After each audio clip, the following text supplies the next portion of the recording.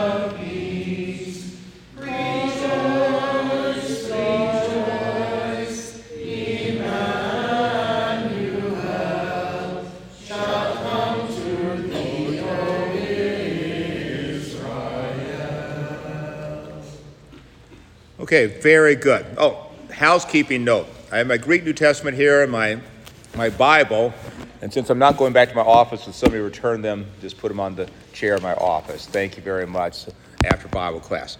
Okay, so let's look at these. The first of the days, and this would be the S of the when you say arrow cross is the Latin word. The S, so it's a reverse acrostic, is O wisdom. O wisdom proceeding from the mouth of the Most High, pervading and permeating all creation, mightily ordering all things, come and teach us the way of prudence.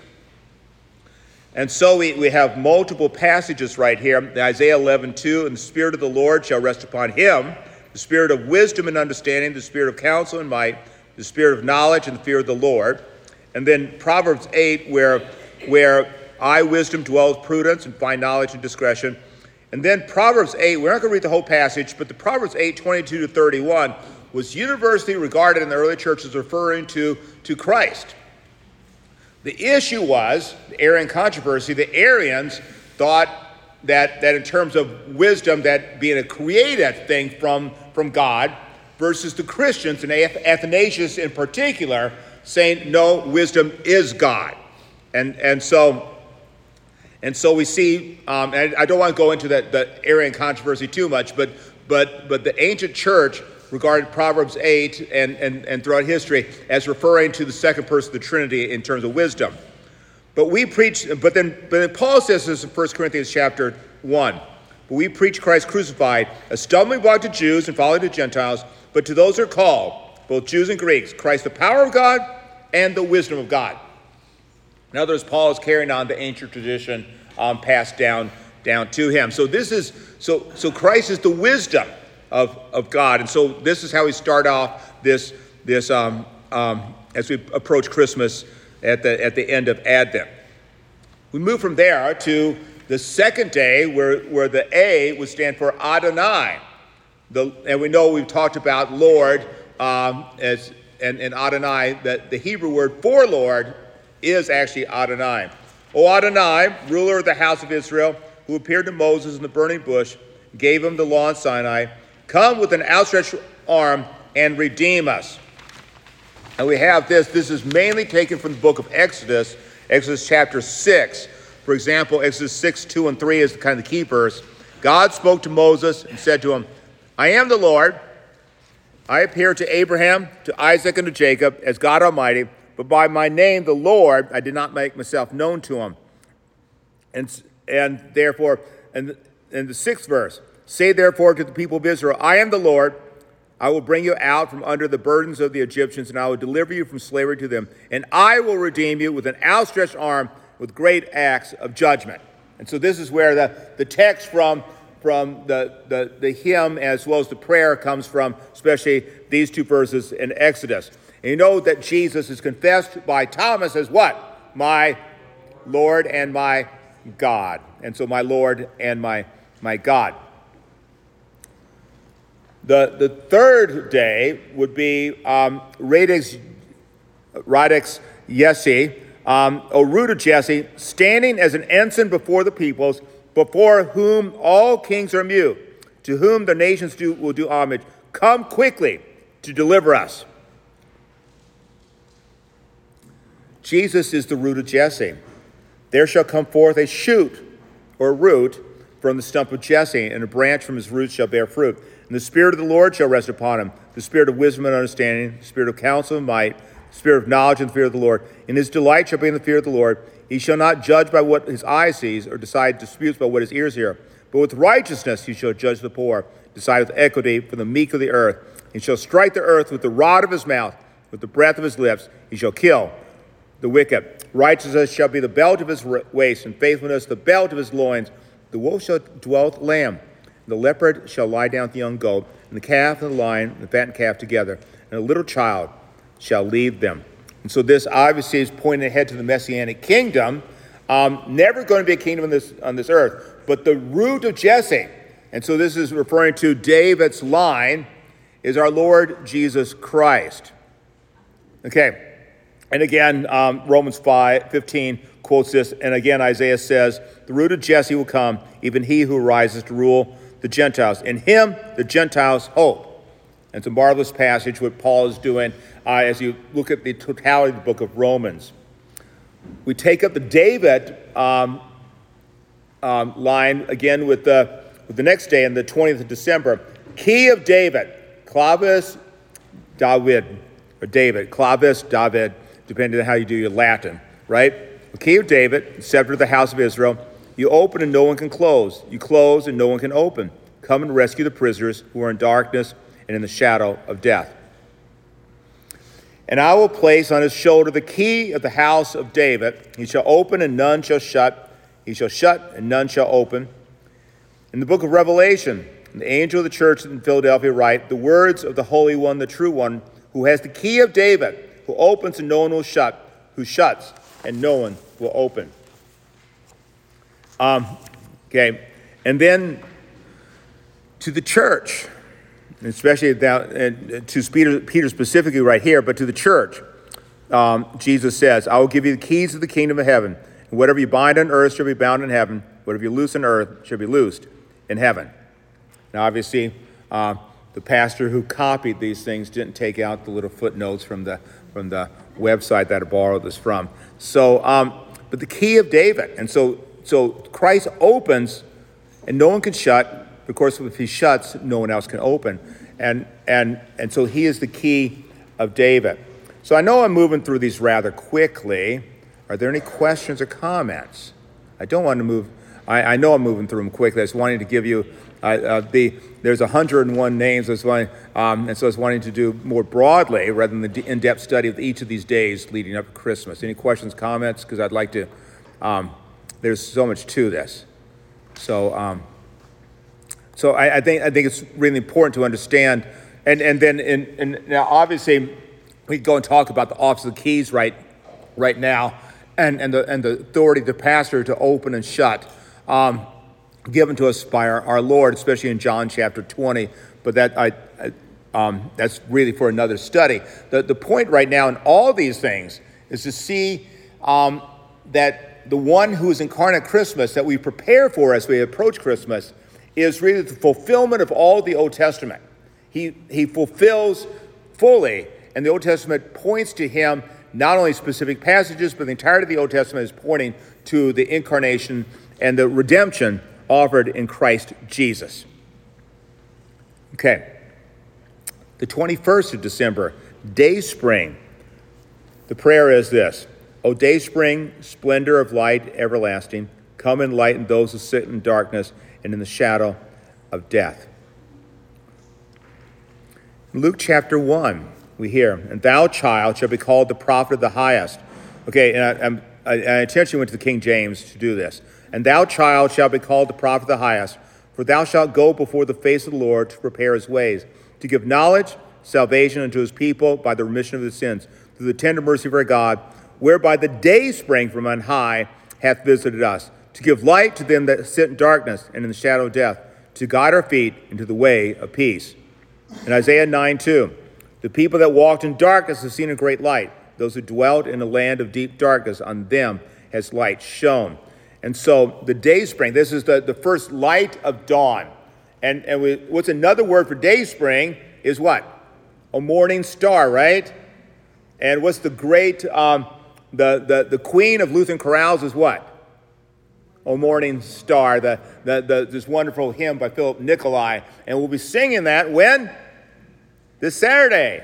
This Saturday for Epiphany. Little advertisement. Epiphany, major holiday, feast day of the church, 6:30 this is coming Saturday. So, O Morning Star. So, and many of you might have had this experience of a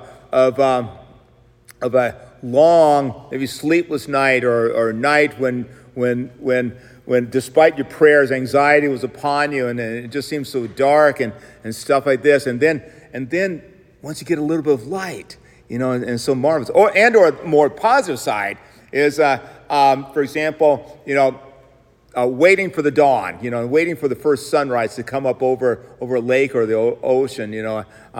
Earlier this year, I was in, my mom lives in Savannah, Georgia, so I drove out. I got up really early, drove out and walked to the end of the dock at the beach, in Tybee and saw the sunrise over the ocean. It's just kind of neat to see the sunrise. Or typically every year my goal is at Starved Rock to stand on the Starved Rock to see the sunrise. So and it's just marvelous because it enlightens. But the darkness of sin has been overcome because light has come. And it's our Lord Jesus Christ. And of course, that we go into John chapter 1 also for that. The 22nd, it was the King of the Nations, Rex Gentium. O King of the Nations, the ruler they long for, the cornerstone uniting all people, come and save us all, whom you have formed out of clay. Jeremiah chapter 10, there is none like you, O Lord. You are great. Your name is great in might. Who would not fear you, O King of the Nations? For this is you do. For among all the wise ones of the nations and all their kingdoms, there is none like you. Then in Revelations chapter 15, and they sing the song of Moses and the song of the Lamb, saying, great and amazing are your deeds, O Lord God the Almighty. Just and true are your ways, O King of the nations. Who will not fear, O Lord, and glorify your name? For you alone are holy. All nations will come and worship you, for your righteous acts have been revealed. Then Isaiah 28. Therefore, thus says the Lord God, behold, I am the one who is laid as a foundation in Zion, a stone, a tested stone, a precious cornerstone of a sure foundation. Whoever believes in it will not be in haste. And I could keep on going on. But he is the King of the nations, the King of the nations. And of course, we know, for example, from the Gospels of Matthew and Luke, what is one of the temptations of Satan that Satan brings? I'll give the nations to you, but the nations aren't his to give. They're always the Lord's. Now, to an extent, because of sinfulness, the nations are Satan's, obviously, because rulers are often unbelievers and act only selfishly out of human pride. But all things belong to the Lord, and he is the King of the nations. In the last day, he will bring peoples, all the nations, and when we speak of that, those are believers from all the peoples. They'll all be under him, and such a blessing. And everyone's going to know Jesus as king, right? Last day. So how will you know him as king? As his faithful subject, or as one who opposed him, and now the king gives his just due, not reward, but his just due punishment for those who did not acknowledge his kingdom, and they were traitors to the king. And then finally, we have the last day of the old antiphons, and again, the hymn places this as the first stanza, Emmanuel. O Emmanuel, our Lord and King, the anointed for the nations and their Savior, come and save us, O Lord our God. From Isaiah 7:14, therefore the Lord himself will give you a sign. Behold, the virgin shall conceive and bear a son, and shall call his name Emmanuel. Then Matthew chapter 1 specifically quotes this as Joseph knows why he should marry Mary, and notice it's Joseph then who gives him the name Jesus in Matthew 1:25. And all took place to fulfill what the Lord had spoken by the prophet. Behold, the virgin shall conceive and bear a son. They shall call his name Emmanuel, which means God with us. And so it's very simple Hebrew. It's with us God is literally how it's formed. With us God is the formation of Emmanuel. Yes, go ahead. In Hebrew, is there a difference between Emmanuel spelled with an I Yeah. versus an E? No, it's a linguistic difference between Hebrew and Greek. And what? Emmanuel's Greek. I mean, it's Hebrew. So, I mean, it's Emmanuel. But the difference is if you look in your Greek New Testament, it's an E. And that's why Matthew 1, the Greek New Testament, Matthew 1:23 will be an E, Emmanuel. In the Hebrew, if you bring Hebrew over from Isaiah chapter 7:14, it's Emmanuel, which is with us God. From Hebrew, it's got there's a little thing called a hirek it's underneath the first letter of Emmanuel. So that's the difference. Now, what the ESV does is just puts the I in both of them. But you'll see Emmanuel Lutheran Church with an E, Emmanuel with an I. My last parish was Emmanuel with an I, which is Isaiah 7:14. Matthew 1:23 will be E with that's the Greek New Testament. So that's just it's a linguistic difference. It's just like, how do you get why is there an S at the end of Jesus' last name, of Jesus, the name of Jesus? Because your nominative in Greek will have an S. And there is no, in Hebrew, you don't need that. There's not nominative. Joshua would just be straight with the A. So it's just a linguistic difference between Hebrew and Greek right there. And so, okay. So I put some other passages with us from Matthew. Matthew is structurally, I just wanted to kind of show you this in Matthew. You got the structure. In Matthew chapter 1, call his name Emmanuel, because God with us, and specifically Matthew tells us that this baby in Mary's womb is God with us, and Jesus closes the gospel. His very last words in the Gospel of Matthew is, "I will be with you always to the end of the age." And then in the middle, it's a little bit past the halfway part, you have this promise of our Lord Jesus, where 2 or 3 are gathered in my name, there am I with you. Right? So Matthew, one possible way of structuring the Gospel of Matthew, and I don't want to go into the different theories about the Gospel of Matthew, is to look at these 3 passages. The Emmanuel of chapter 1, I am with you always, and that where 2 or 3 are gathered in my name, there am I in your midst, as the promise to his church and to us in the divine service, and to those who are hearing the Gospel of Matthew for the first time, as Matthew gives it to them. So I just wanted to throw out those passages to you. Now, the beautiful thing is that this hymn is relatively easy. O come, Emmanuel. And for example, it's very simple, and maybe we could do it in our preschool next year. All of our 3-year-olds, my last parish, and we just worked with them a few weeks. It took no time at all to teach them the first stanza of O come, Emmanuel in Latin. It was kind of fun to hear our little 3-year-olds, and all the way, our whole Sunday school sang O come, Emmanuel in Latin. Our whole Sunday school would sing Stille Nacht, the first stanza in German. And it's relatively easy to teach them, and they all loved it. They all loved they thought it was the biggest thing in the world. Here, this 3-year-old learning to sing "O come, Emmanuel" in Latin. They just ate it up, and so it's kind of cool. And so it's just nice to and of course every language is different. It's just kind of neat to look at all these languages. Okay. The names and titles of Jesus. Obviously, all I've given you right now, and the reason I wanted to redo this and actually do it on this day is, one, I put a lot of work into this, trying to look at these passages, but I thought maybe as you prepare for Christmas next year, that by having the sheet, it'd be a blessing to you. So as you prepare that last week before Christmas, you'll be focusing on the advent of your King. I will come tomorrow. Who is coming? The wisdom, the Lord, the root of Jesse, the key of David, the morning star, the King of the nations, and Emmanuel, our Lord with us, as you lead up to Christmas. And so I give this to you as a resource, but there's many other names and titles of Jesus. We've got about 15 minutes. Look at the sheet. Let's look at some other names and titles of Jesus. I can choose them. I mean, it's not a problem for me. Questions, comments? Or any questions or comments you have about that, or about Christmas? It's an interesting vocabulary. It's a vocabulary. I was listening to this podcast, and they said, "Did you have a nice Christmas?" Okay, and they talked about dinner. They talked about presents. What didn't they talk about?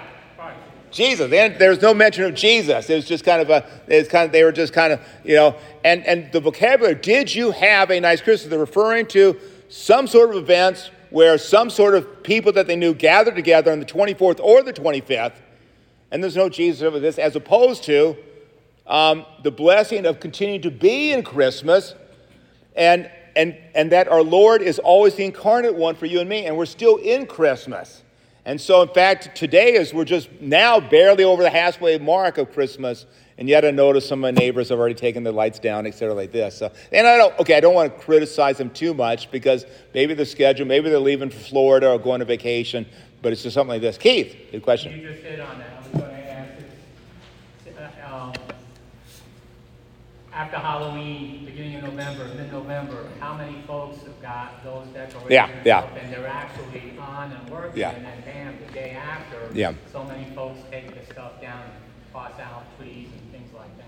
Oh yeah, it's gone. And of course, and Advent Advent's almost been completely lost as a season of preparation and repentance for our sins. Why does the Lord become incarnate for you and me? It's because I am a lost and condemned what? Creature. Okay, I go back to the old. I am a lost and condemned sinner. I'm not, and I need God to become incarnate for me, because just a man cannot save me, but God incarnate, dying on the cross, can, does, and will save me forever and ever. And so we've lost kind of Advent. I noticed on one thing, so I like to pull up these things on YouTube and listen to some good Christmas music. I noticed that some of the Christmas music, that the formal concert was actually before the first Sunday in Advent. So what's going on here? I know partly is college break, so if they give the whole month of December off, they want to get their choirs in, but it's just kind of unusual how the world always wants to do things, but then the world puts it aside, right? Almost as quickly. The world doesn't even want to dwell on things, does it? I mean, it just wants to kind of move on. And that's, of course, driven by our consumer society, a lot of it, right? Because stores need something else to sell. Now it's Valentine's, right? Yeah. Except the one exception to that is what? The food section, because you still have bowl games, and then you have the Super Bowl, because we have to sell Doritos, and we have to sell beer, right? So okay, yes, Tim, yes. So almost all of these words and names are from the New Testament. Yeah. Yet the Old Testament is all about how God brought His promises back to Yeah. us. Yeah. I don't see Yahweh listed. Isn't that? Yeah, Yahweh. Well, it's interesting because you come here a little bit later in the class. So in the Hebrew, the Hebrews, the Israelites, so respected the name Yahweh, and you see this that they refused to say the name; they say the word Lord instead. And so in our English Old Testaments, wherever you see the Lord capitalized, that really is Yahweh behind that. There's an interesting article. I haven't come to read it yet. I came across it last month in kind of preparation. It's kind of a longer article where this Old Testament scholar kind of argues against. He would argue actually to say the name Yahweh rather than the same Lord, but typically in our English New Testaments we always have Lord. I haven't read the article yet, so I don't know his complete argumentation. Then I'll kind of go back and forth with some of my Old Testament scholars that I'm friends with, and we'll kind of talk about. I'm going to talk to them about that, But I didn't read the article yet. It's an Old Testament scholar, who argues about to actually say the name Yahweh, but instead what we have in our Old Testament is Lord, Lord. And earlier I pointed out that there is one verse, for example, Psalm 110, verse 1, where it says, the Lord said to my Lord, where you actually see Yahweh is behind the first Lord, and Adonai is behind the second Lord right there.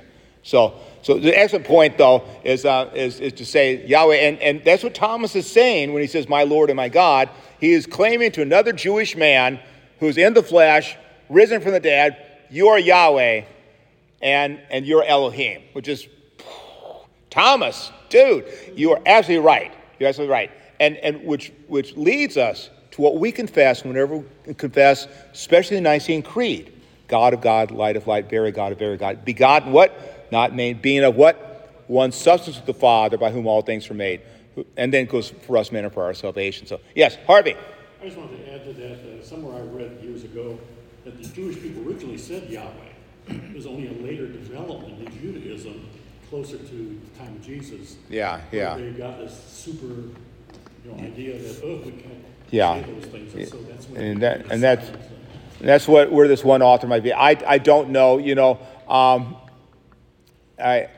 And again, I'll have to do that. Although I do know that for example, the pointing of the Hebrew text, and I don't think the Masoretes were original in doing that. In other words, my Hebrew Bible, if you look at my office, has a pointing system that was developed later on, obviously post-New Testament. I will admit that.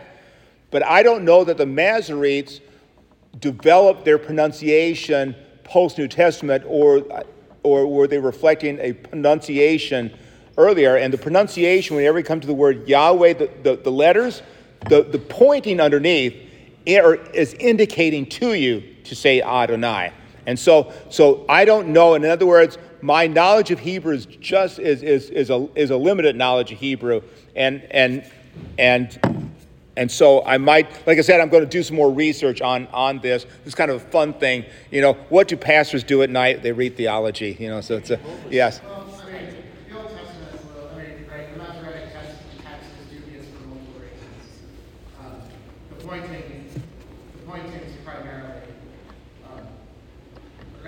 what's helpful for the Old Testament, the Hebrew scholars related to this, but we have the Septuagint, which is what Jesus quoted, right? So any lack of clarity in the Masoretic text is very easily cleared up by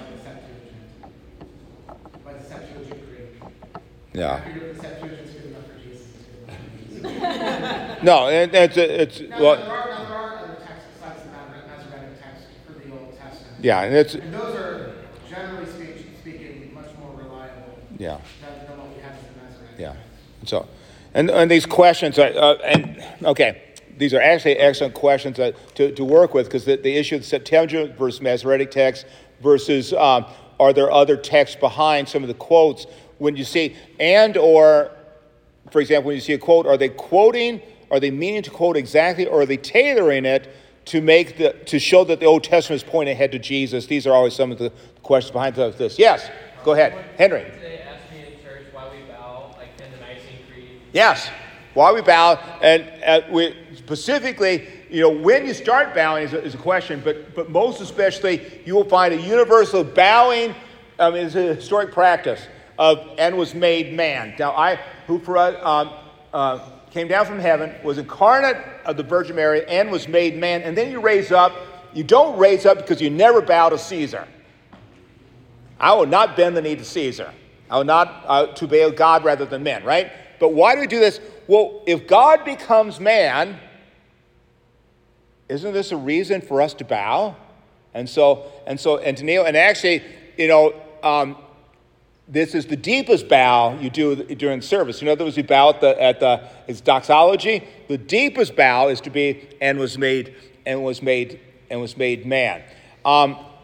It's just to honor Christ. Of course, there's this semi-apocryphal story of the devil and somebody didn't bow at who was made man, and the devil, boom, hits him and says, if here you are, you say Jesus is the Son of God, and you don't bow to him. Who do you think are the pastor? Is that? So this is a story of the three times. Yeah. This is really resting the idea of not just bowing, it's genuine bowing, right? Okay. Yeah. Kneeling at the humble process, the animals made man. The devil, some guys stubbornly and obstinately refuses to genuinely bow. And so the devil comes and says, "You fool! God became a man like you, and you won't bend the knee." It's like if God became a devil like I was, if God became an angel like me, I would be crawling with my face on the floor to honor him, right? I mean, this is just a legend, right? Yeah. So that's what Luther says to someone who refused to. Yeah. And so we do it to honor the Lord. Motions carry, and we see in our secular society, for example, standing upright, putting your hand over your heart when, for example, you say the Pledge of Allegiance or for the national anthem. Motions and some of this indicates something and also puts you in the right frame of mind. So making the sign of the cross, bowing at the doxology, bowing at the Nicene Creed. These are all motions that involve the whole person, so that you're acknowledging before the Lord, and also our posture before the Lord, acknowledging Him as Lord and as the incarnate one at this point in time. I got like a couple minutes here. Yes, go ahead. How come you don't bow all the way for the entire earthiness of Jesus, from his birth? Yeah. Well, it's pretty much it's just that and was made man. So there's a couple reasons, right? In the first place, the humility of Jesus is most clearly confessed in the words, "and was made man." even more so, the end was incarnate for us. The end was made man is the clearest confession of the humility of Jesus becoming like one of us. Not simply, not just taking on flesh, but becoming a man like us with our weakness and our mortality. So the incarnation is the biggest deal. That's why we genuflect there. Also, I don't like the idea of bowing my head at the mention of a pagan Roman governor, Pontius Pilate. And so and this is just simply, and the other thing, right? This has been the practice of the Church Catholic for centuries. Is that the genuflection is from came down from heaven through and was made man. The incarnation, the union of God with our flesh is in some sense the high point, right? That is, in some ways, our flesh, our nature is deified. We don't want to take that too far, like the Eastern Orthodoxy have us. But our flesh is now united to God. And that's what it is. It's not that it would be a problem if we bowed all the way through the crucifixion or the resurrection or the ascension, or if we bow to the end of the creed. We can bow to the creed if we wanted to. There's freedom to do that. But the precise confession that now our flesh is united to God, and because of that we have a Redeemer and a place prepared for us in heaven with God is why we genuflect at the end we say man. And so we have so much to speak about, and